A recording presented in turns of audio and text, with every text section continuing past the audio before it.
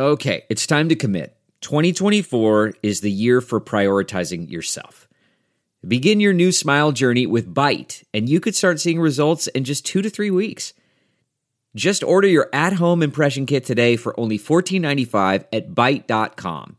Byte clear liners are doctor-directed and delivered to your door. Treatment costs thousands less than braces, plus they offer financing options, accept eligible insurance, and you could pay with your HSA, FSA. Get 80% off your impression kit when you use code WONDERY at Byte.com. That's BYTE.com. Start your confidence journey today with Byte.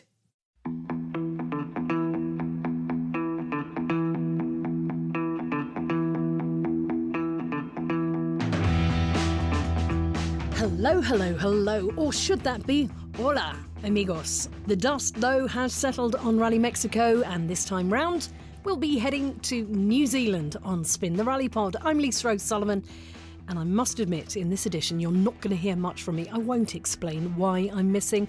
Fortunately, the team hardly noticed, so let's say no more about it. No Luke today, but we do have former motorsport team boss George Donaldson, who's multitasking from Scotland and shaking the dust from their rally boots, hot off the plane from Leon and Guanajuato, Dirtfish.com senior staff writer David Evans, and the voice of rally himself, Colin Clark.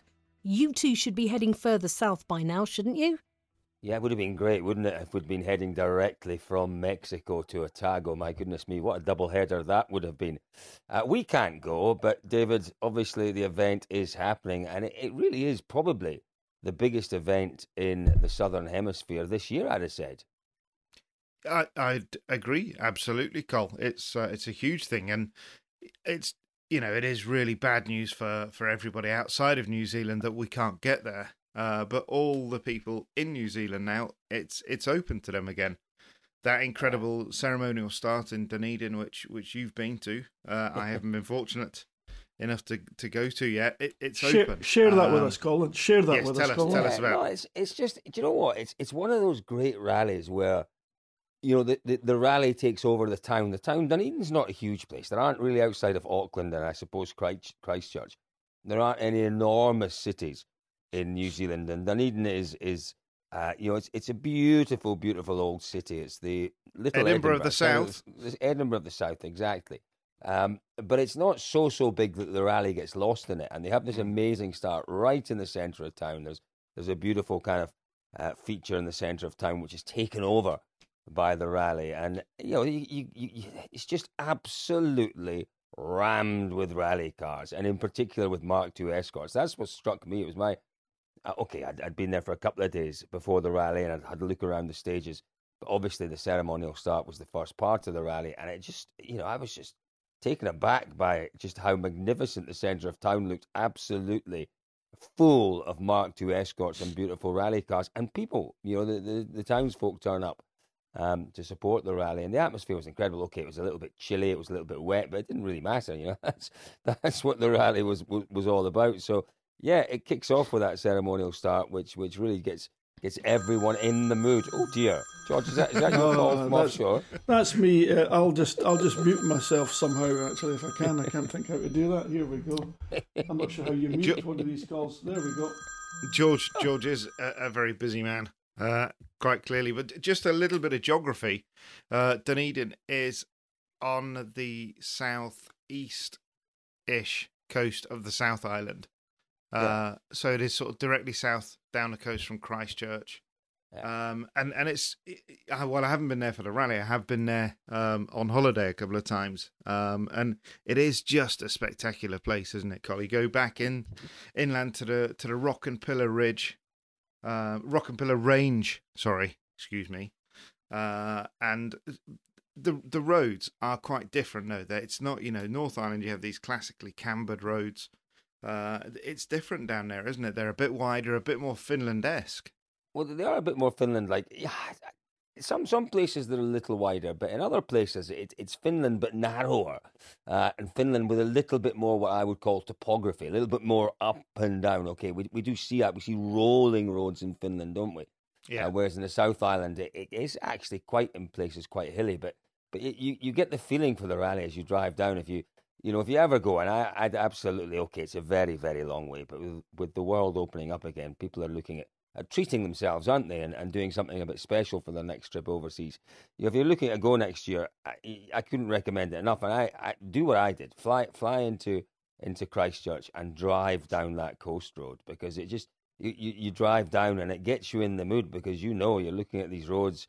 You're looking at the hills thinking this is absolutely rally country. And as you say, quite different from what I suppose a lot of our rally friends are used to.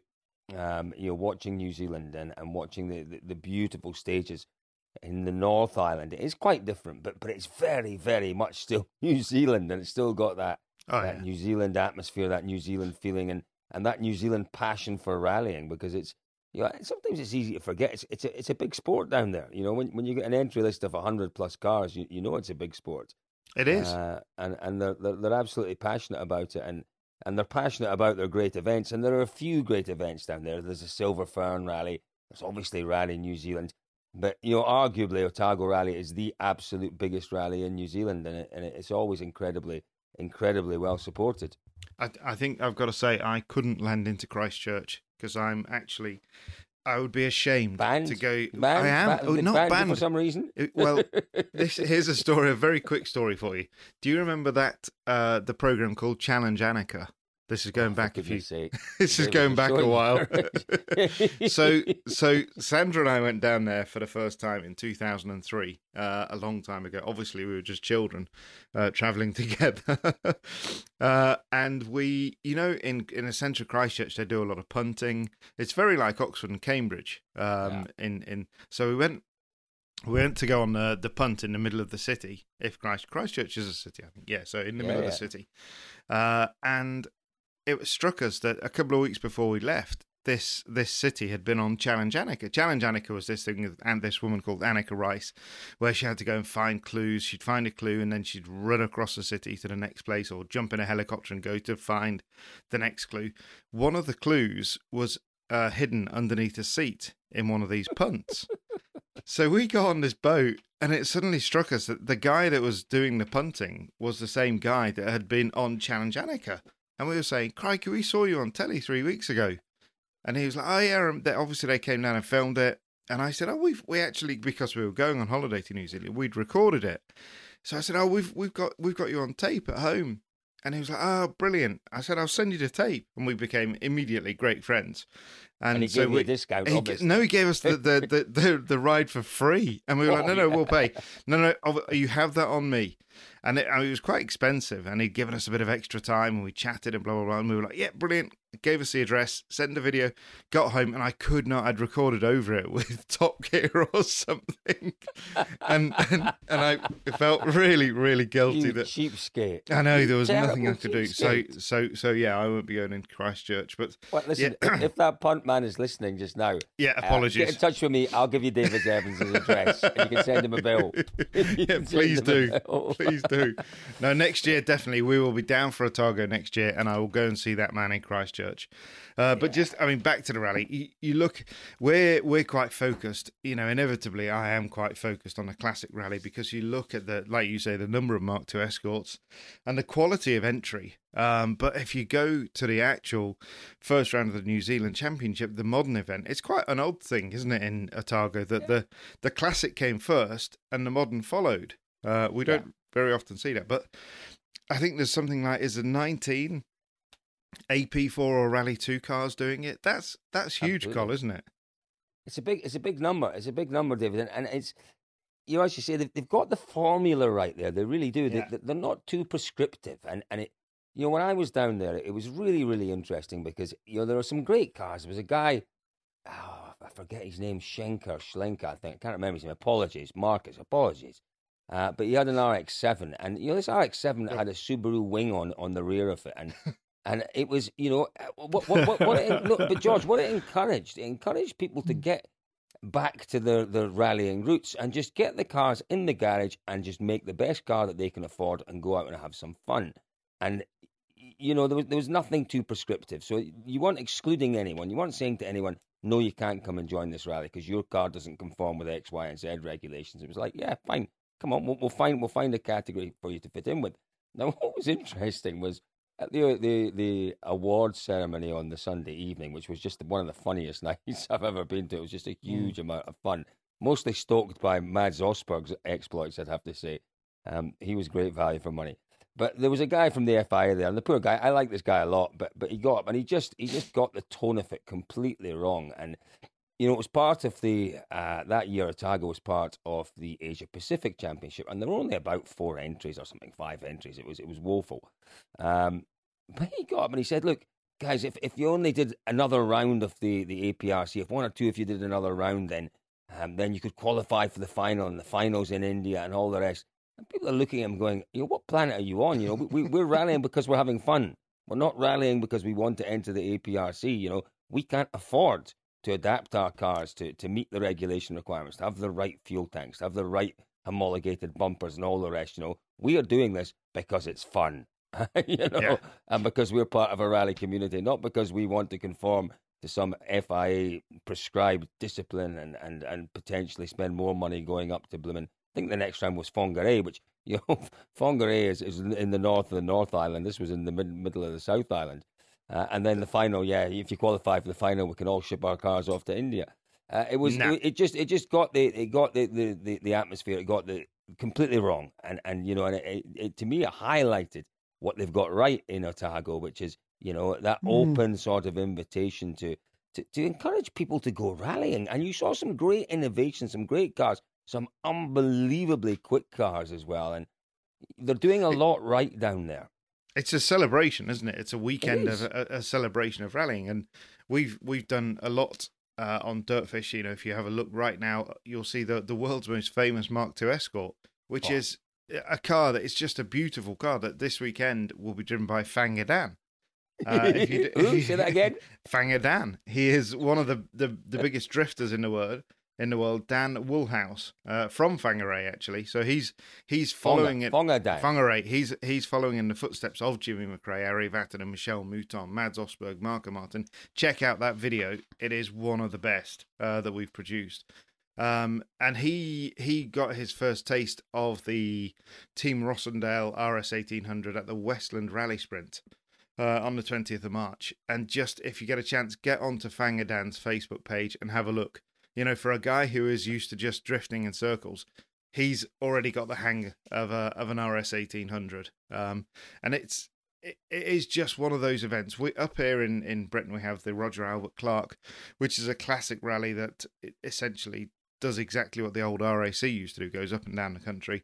And it's a biennial event, that one for us, and it really captures everybody's imagination in the same way that Otago does. But it's about more than that, George, isn't it? You know, you go to New Zealand and it is a special place for rallying. It really is. I mean, it's hard to really convey just how tremendous the roads are, because it's the construction. They're just so well made, and lovely cambers. They're just the right width, not too wide to be horrendously fast, not too narrow. They've got such character. I mean, it's just difficult to actually describe it. Just I want to go to Dunedin now. I mean, can I get a flight? I'd go from Manchester, but I can't wait the 3 days in the queue to get through. Guys. So Manchester Airport, for everybody listening, has something like 2-day queues to get through the security. It's just quite phenomenal. Chaos as well, George, at the baggage reclaim. Mine is still there. Oh, seriously? Really? I got in from Mexico last night and just gave up. So my bags are being delivered today. But you're quite right. You know, it would be, wouldn't it? Do you know what? And how nice is it, George? I know you're just joking about that, but no, I would go from Edinburgh. Possible. There's no queues at Edinburgh. It's possible now to do it. We could almost make it, George. Yeah. If we left now, we could almost make it. You know, for the last 2 There's years, no that's almost been make it, impossible. Colin. We would be there. If we decided to go now, we would be there. But I would lose my job. But damn, can't afford to do that yet. There is so much going on in Otago. We've got Hamish Bond, who is a former Olympic gold medalist rower. So explain that to us, Cole. You know, why do they bring these people in? Well, you know what? It's they're a very progressive rally, and they understand the value of the guys that organise it. The Oakley brothers are okay. They're the current guardians of the rally, and they've picked up on a wonderful legacy from those in the past who have established the rally and brought it on. But they understand the value of promoting their rally. They understand, and this is the same with New Zealand rally drivers and Australian rally drivers. We've seen it over the years. And David, you and I talked about this actually in our last podcast from Mexico. When you're competing, whether it be rallies or drivers from the Southern Hemisphere, when you're having to establish yourself as a rally, as a driver, you have to do things differently. If you're competing against rallies in Europe, remember you're running at the wrong time of the night in Europe. You're running in the South Island of New Zealand, which not so many people know about. So you have to do things differently, and the organisers understand that. And over the years, they've always done an amazing job in promoting the rally, in bringing out generally big name drivers, and we talk about that with the Rosendale Escort. They pay to bring out big drivers, and the biggest drivers in the world go out there, and that's one of the ways that they've promoted the rally in the past. And as you say, this year, because of the COVID issues, I think Mikko Hirvonen was actually due to go out. He was due to go out certainly in 2020, and I think he was due to go out in 2021. So he's the next, if you like, big name driver they've got lined up. I know Petter Solberg is another driver that they're desperate to get out there. Just to jump in, Carl, this is the point. You say they bring them out, but then they have to bring them back out because it's so good they all want a second go, don't they? Yeah, exactly. And fair play to them. They understand the value of promoting rallies. They're not just about, it's not a criticism of other rallies, but a lot of rallies around the world are almost slightly insular in that, they don't care. We put on a great rally and that's all that matters. Well, in some ways, yeah, it is all that matters, but people want to know about your rally. If your rally is going to grow, if it's going to become a bigger event in years to come, you have to promote it. And the guys in the South Island around Dunedin appreciate that, and that's why they've developed this legend of the Rosendale Escort. And it is something a little bit special that you don't often see. But as I say, it's what they have to do because of where they are and all the rest. And it is something a bit special that other rallies could learn from. And just a little bit of detail, as we said, it starts on Friday, so runs Friday the 8th of April, Saturday the 9th, and Sunday the 10th, and it's a proper event. It's day one is 9 stages, 144 kilometres, and the following day is 8 stages, 133 kilometres, and great roads, and culminating in the famous Curry Bush stage. That's a heck of a stage. Of a stage. Yeah. And leading, I mean, the guy that everybody is going to be watching, apart from Fangadan and Hamish Bond, is bound to be Hayden Paddon, who has recently announced that he will be coming back to the WRC, competing in WRC2 in a Hyundai i20. Paddon, he's made New Zealand rallying his own. He's a 5-time New Zealand champion. He's got some competition. He's a WRC event winner, and fought at the front of Thousand Lakes rally. But he goes into these events in New Zealand, and he's very, very respectful of the competition that he's got. But at the same time, he does kind of know that he's going to win, doesn't he? And this is his point now. He's got to avoid punctures and problems like anyone else. But his point, George, not a massive problem in New Zealand, right is to go for stage times. He looks to win stages. And that's his own benchmark. But he is, like you say, not just winning stages, David. He looks to improve his stage times from previous years. He's always looking at he challenges himself against himself. And that's how he continually motivates himself. There's no complacency.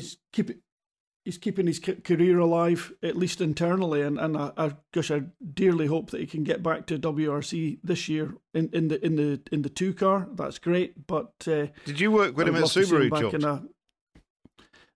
Not as such. Obviously, we did it in Group N, and I was around Hayden for many years when he was with his own car, his Mitsubishi.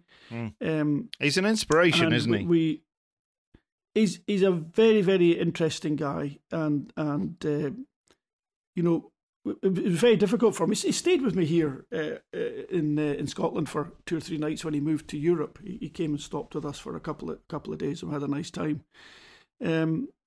He it's sometimes difficult to follow the advice and do what he did. And I mean, I don't know what happened with him at Hyundai. I mean, it's worth talking about it. But I know that he was offered drives, and then they evaporated. Yeah, but they So that would be an evaporated interesting story. when There was- Sebastian Loeb arrived. I think that was the problem. Was that the Yeah, was that the main issue? Loeb came. Was it? Loeb, Okay. Michel Nondon had done Yeah. a deal with Loeb, and essentially Sebastian Loeb came and took Hayden's seat. You know, Hayden was definitely, he was going to be a full-time driver. And then And the thing is, you know, he's doing the right things now, you know, and that's all in the past. So he's getting himself Yeah. back into the championship. And yes, it is a Rally 2 car, but we've seen it in the past. You know, we've seen it in the past. You get yourself in with a team, you're there, you're around the peripheries of the team, and an opportunity presents itself. And then all of a sudden, bang, you're in the car. You're in the Rally 1 car. And we saw it with Teemu Sunen at the end of last year, didn't we? Where he jumped in for Tanak. You know, you've got to be there. This again is part of the problem that the drivers from the Southern Hemisphere have always faced. You know, it's getting yourself in front of the right people on a regular basis, and Padden's going to do that. Yeah. You know, is he too old for it? Is he past it? I don't think so. I don't think so, No. because I still think he's improving, and I still think that he has something to offer the World Rally Championship. And you know what? You know, you get him back in that car. You get him back up to speed in the World Rally Championship, in the Rally 2 cars, which we know are ultra competitive just now in terms of the competition. You know, I still think I'd be tempted if an opportunity suddenly came up, be it at M Sport or more likely at Hyundai or wherever it might be. You know, you would say, well, actually, with the head that he's got, the experience that he's got, the pace that he's shown in the past, Padden could well be your man ahead of any of the other obvious contenders. Well, Colin, he's a driver that did drive very well, but and just looking at it externally, and he would maybe hate me for what I'm about to say, but he hadn't reached full maturity. That's it. Yeah. You know, he still had more to go. He was still gathering the experience, and we know that experience counts for everything. And with some drivers, it doesn't. You know, some drivers never reach maturity. And we won't go through that list. just give us one. But Just give us one. Come on, George. No, not on this conversation. That's another podcast. But but Hayden, you know, being so analytical, sometimes you can analyse yourself out of existence. I'm going to give you one. George, can I give you one? It's controversial. Okay. Jari-Matti Latvala. Never Yes, got there. Never absolutely. sussed himself out. He won how many rounds, but never got there. You speak to Jari now. Jari will freely admit to the shortcomings he had, and realizes now what he could have done differently. Yeah. Exactly. Which is very frustrating for someone like me that worked with him, you know, a little bit in 2006, 2007. I always liked him prior to that, and always kept very close touch with him. It was very frustrating to see him continuing to make those errors, which he knew how to avoid, but he always got tempted into a fight or an incorrect sort of process, or not being quite patient enough at times, which is the biggest thing. But you know, Hayden, I've seen Hayden used to get tied up. I need to test. Actually, Hayden, I don't think you do need to test. I would actually just take you and put you in a car on a rally, and you would immediately perform. People test themselves out of existence as well. They get confused with car setups. They don't get confused with it. That's unfair to say that. But a fog descends around you. You're trying to gather all the information up, and you end up with just a fog of information. And actually, just get into the car and drive the damn thing, would you?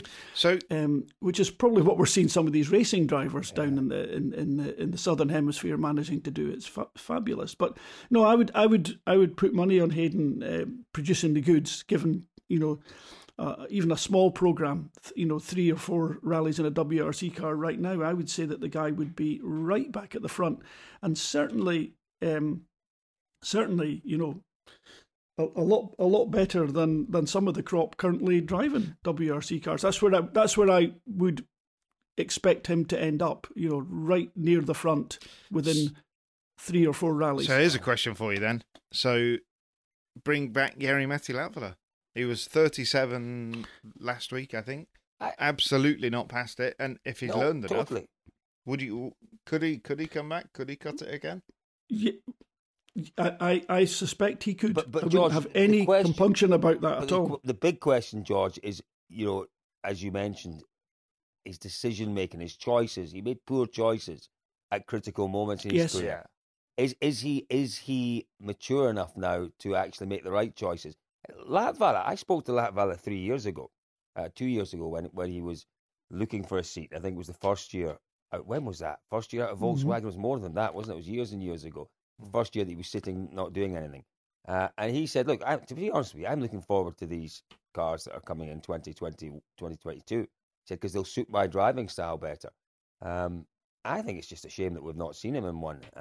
He would have been right there, because remember, there were decisions to be made at M Sport about the driver lineup. If Latvala had still been available, I'm sure he would have been pretty high up on Malcolm Wilson's pick list. Categorically, of course he would have been. And the guy that had essentially been at the forefront of Jari-Matti's mind. Sebastian Ogier has now departed full-time rallying. So without the guy him, that got in his head, David, in his head, and it would be interesting in a few years' time when people have moved away from the sport, and because Latvala is still very central to the sport, and Ogier is still very central to the sport.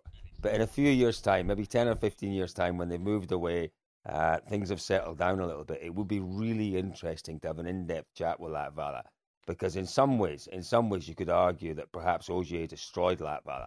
I think 100%. I think Ogier destroyed Latvala, and Latvala would have achieved a whole lot more had he not allowed Ogier. And I don't blame Ogier for that. I really don't. Ogier did his job.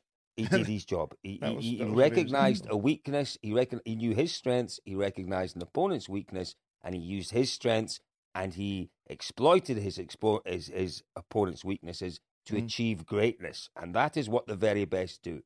So I think we should just say, make a date in your diary for the first week of April 2032, and we will have that podcast for you. The exclusive insight into how Sebastian Ogier ruined Jari-Matti Latvala.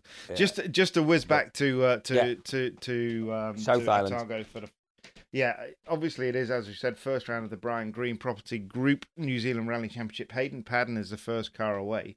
But then we've got the likes of Robbie Stokes in an AP4, a Fiesta AP4, Ben Hunt, and obviously Emma Gilmore, a great talent that we saw Emma at the Women in Motorsport Summit in Seattle. Emma Gilmore, I mean, somebody who is really making a name for herself now, part of the McLaren Extreme E team, and just actually a hugely competent driver, isn't she? Yeah, it's astonishing. Remind me what she's driving, David, in Otago. It's a Suzuki Swift, an AP4 car. Now, I know exactly why she's driving that car, but that just has deflated me. No. Deflated me totally.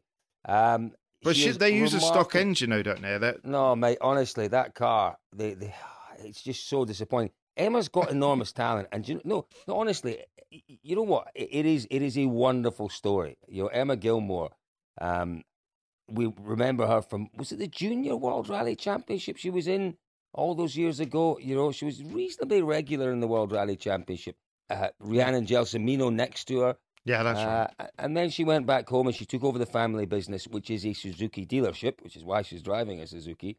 And she was still doing rallies in New Zealand. I don't remember, since I've been following New Zealand rallying, I don't remember her finishing a rally in that Suzuki. They found it so difficult to build reliability into that car. She's had a couple of really good stages and then something breaks. And that's been the story, certainly of the last 4 or 5 years. They're developing that car themselves, and it's just not worked. And it's a real shame. But the story is remarkable. She'd more or less given up on doing much more than just the odd round of the New Zealand Championship. This opportunity came along in Extreme E, and my goodness me, talk about grasping the opportunity and making the most of it. Emma's done that, and it's a great story. It's great to see.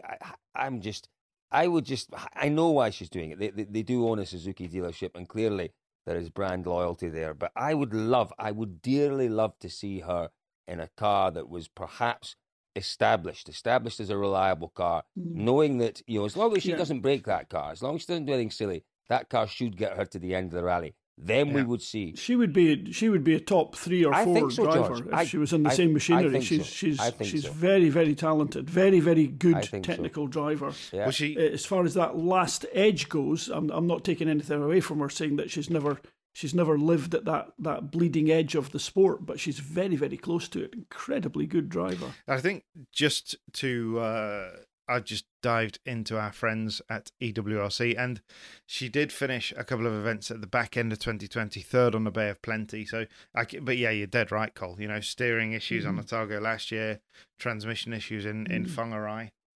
So yeah, she's struggled. One of the interesting things about Otago for me and for New Zealand rallying is that for a lot of years they really struggled to get Rally 2, what were then R5 cars, down there.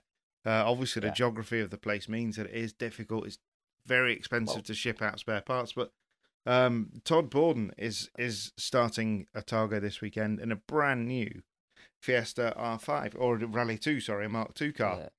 Fantastic that those cars are getting down there now. Yeah, the other thing, David, is that a bit like, if you like, Ireland, you know, there was a bit of pushback against the left-hand drive cars. Yeah. You know, vast majority of drivers down there are driving right-hand drive cars, and you know, when they were looking at importing cars, I know a couple of guys were looking at the Proton, because the Proton was obviously homologated as a right-hand drive car, and there were some serious inquiries about getting a few Protons down there. But yeah, to have a brand new Rally 2 car out there, it's going to be interesting. It'll be interesting to see how that competes against the AP4s. You know, we saw in the Australian Championship at the weekend, we saw Harry Bates again in the AP4 car against some very, very good Rally 2 cars. He absolutely wiped the floor with them. You know, it'll be interesting to see how that Rally 2 car stacks up in New Zealand. And if you do want to have a good in-depth look at the comparison between an AP4 car and a Rally 2 car, our friend Hayden Padden has made a fabulous video explaining the differences for us. So go to dirtfish.com, go to our YouTube channel, and it is all explained there brilliantly by Hayden. That's another great thing about Hayden is, you know, his ability to explain stuff to Luddites like you and I, Cole. Certainly not you, George. No, not to me, David. Not you. To me, to Luddites like me. I'm happy to put my hand up and say I'm the only Luddite in the room here. Nonsense. Absolutely. No. Nonsense. Here, listen, the other thing we have to talk about... Well, is Luddite, is that a step up from a troglodyte? A troglodyte's a cave dweller. So what's a Luddite? Me. Is a Luddite not some sort of religious group that wasn't accepting anything like the world's flat, etc.? No, I can't. For me, a Luddite is somebody technically incompetent, so apologies if I've... Yeah, that's you haven't offended me. You haven't offended me at all. No, nor myself, David. and a troglodyte's a cave dweller. Right. There we go. We're learning. Here, listen, guys. The other thing beautiful artists. They've got lots going for them. The other thing we have to talk about, guys, with Otago, and we've mentioned this a few times on the podcast, is the entry list. The entry list and the number of women on the entry list. Now, I guessed it was around 40%, but someone, thank goodness, actually added it all up, and it is 40% of the entry list are women. It's brilliant. It's astonishing. It is absolutely, talk about equal opportunities. You know, there's no talk about that in New Zealand because it exists. It exists. Rallying's for everyone.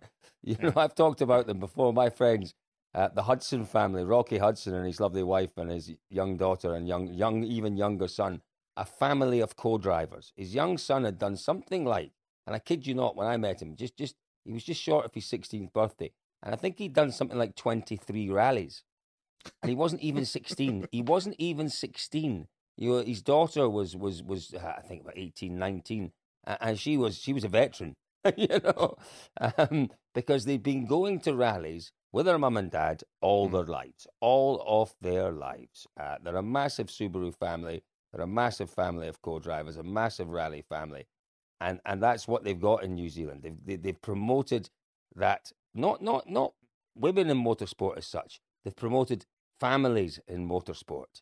Yeah. And it is an astonishing success story. And it amazes me that it doesn't get more attention. You know, we have, you know, some wonderful initiatives by the FIA. And we had, obviously, Women's Month at Dirtfish. But there is a part of the world, certainly for rallying, okay, if we, women in motorsport, if we drill down and say women in rallying, there is a part of the world, there is a rally which is getting it right. And if there's someone that's getting it right, then you get down there, you find out what they're doing, you create a blueprint for it, and you copy it. You know, for me, it's dead simple.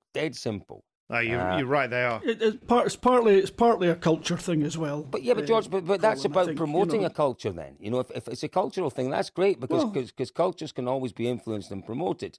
You know, if that's all it is, then great. You know, you can replicate that. You can replicate that atmosphere, that feeling, that desire to make it into a family sport. And as I say, it is not about promoting women in motorsport. It is about promoting families in motorsport. And maybe, just maybe, that is the key to it. I don't know. But it is always the way, isn't it, with New Zealand? It's the same. You know, if you go to a rugby match on a Saturday, it's a family day out.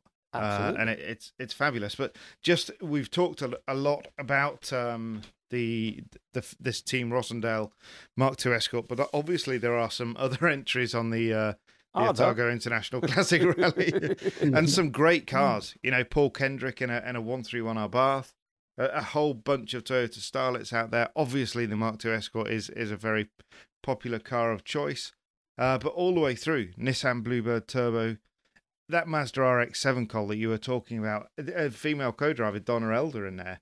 Yeah, with lovely lass. John Silcock. You know, great cars. And there's a Group B Toyota Celica there just for you.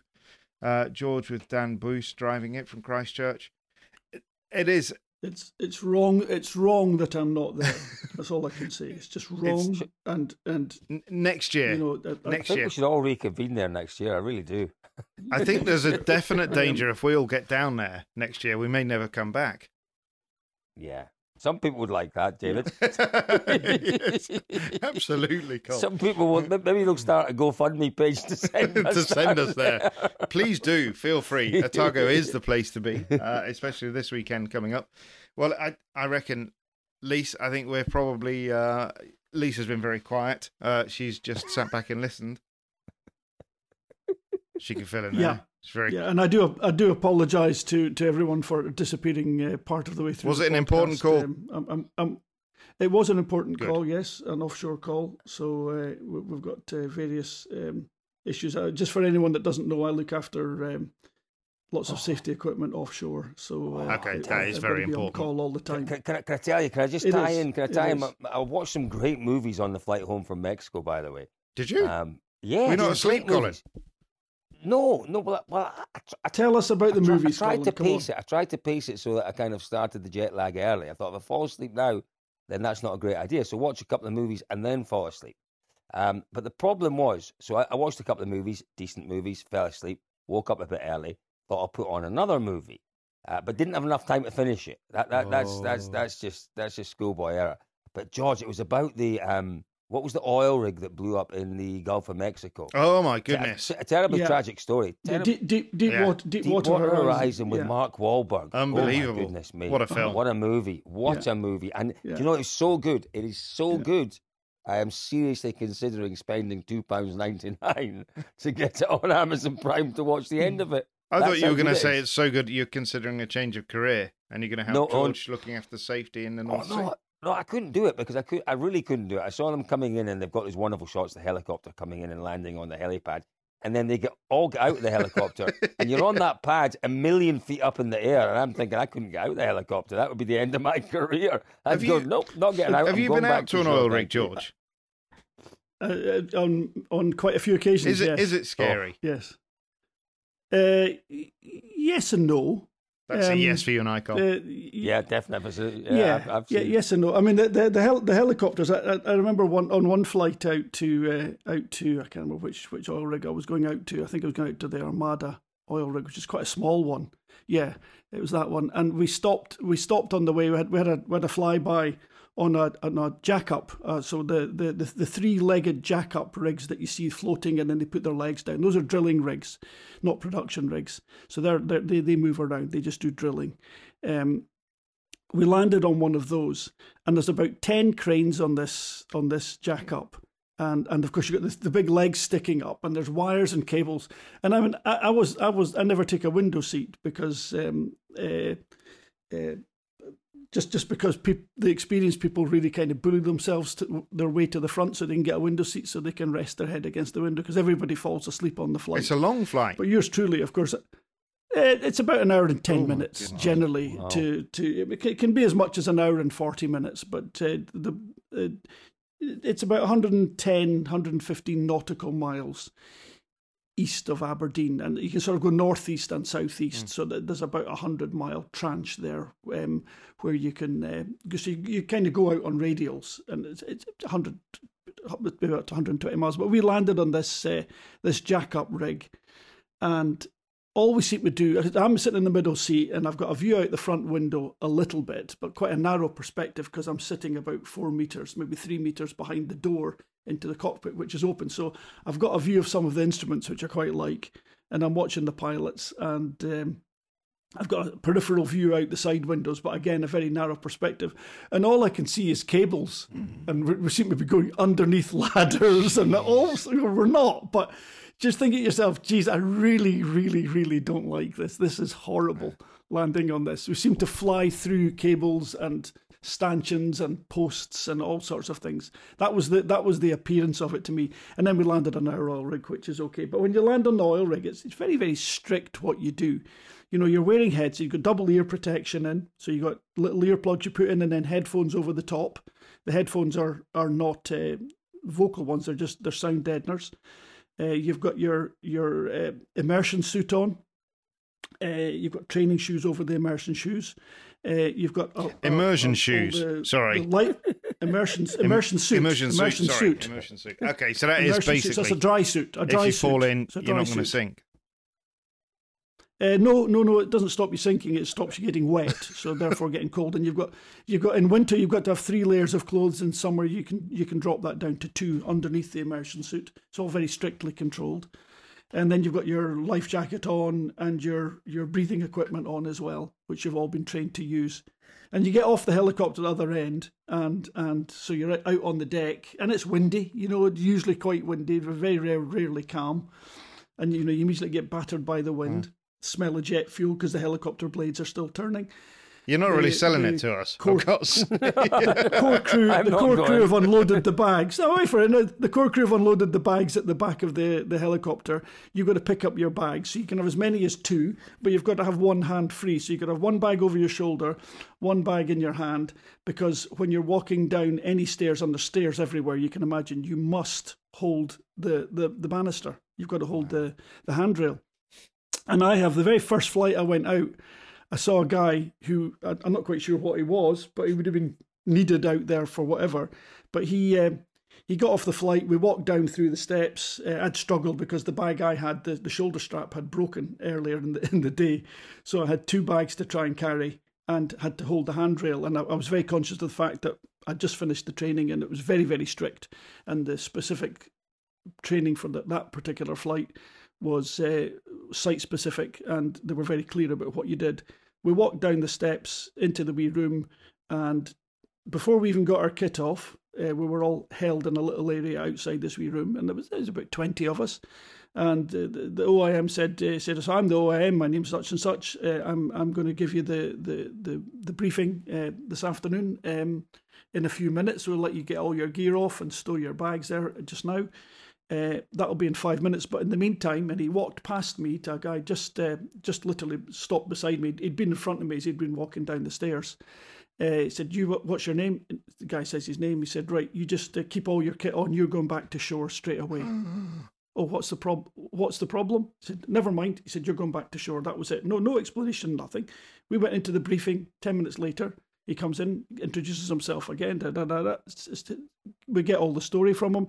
He said, okay, that one of your colleagues that came out there, he said, I don't care who he was at all, but he disobeyed the very first safety instruction, the very first rule we have, which was he walked down the stairs holding both his hands. He didn't bother to hold the hand banisters and didn't make any effort to do so. He said, if that guy can't follow that basic safety rule, he's putting us all at risk. What else is he prepared to ignore?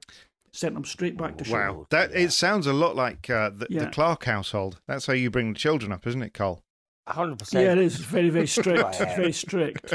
Well, I think that was a fantastic way to end this this podcast, all about the Otago International Classic. Apologies. Rally. No, George, I would listen to your stories every minute of every day. Lisa will cut this out. She won't. Lisa will cut not this out. cut this out, I'm sure. I'm staying in. Absolutely. So, boys, okay, and Lisa, obviously, looking forward to a great weekend rallying down under. Obviously, tune into dirtfish.com for all of the news. Cole, you're gonna do a bit of a night shift, and I am. Put together some videos for us. And it's great. It's great because obviously, there isn't any live TV coverage of the rally itself, but our friends down in Otago, keep an eye on their Facebook page as well, the Otago Rally Facebook page. And there will be updates from every single stage. So there'll be video updates, there'll be written updates from every single stage of the Otago Rally on their Facebook page. So, and I follow Chris Grant's page. Is it Chris Sport? Yeah, he's got great results service on that as well. That's good, and the odd story that fires out from there too. But a big shout out to Paul Mullen as well, who is the videographer and editor down there, who's going to be helping us. A great guy, and OtagoRally.com as well. Have a look at that. Oh, by the way, yes, go.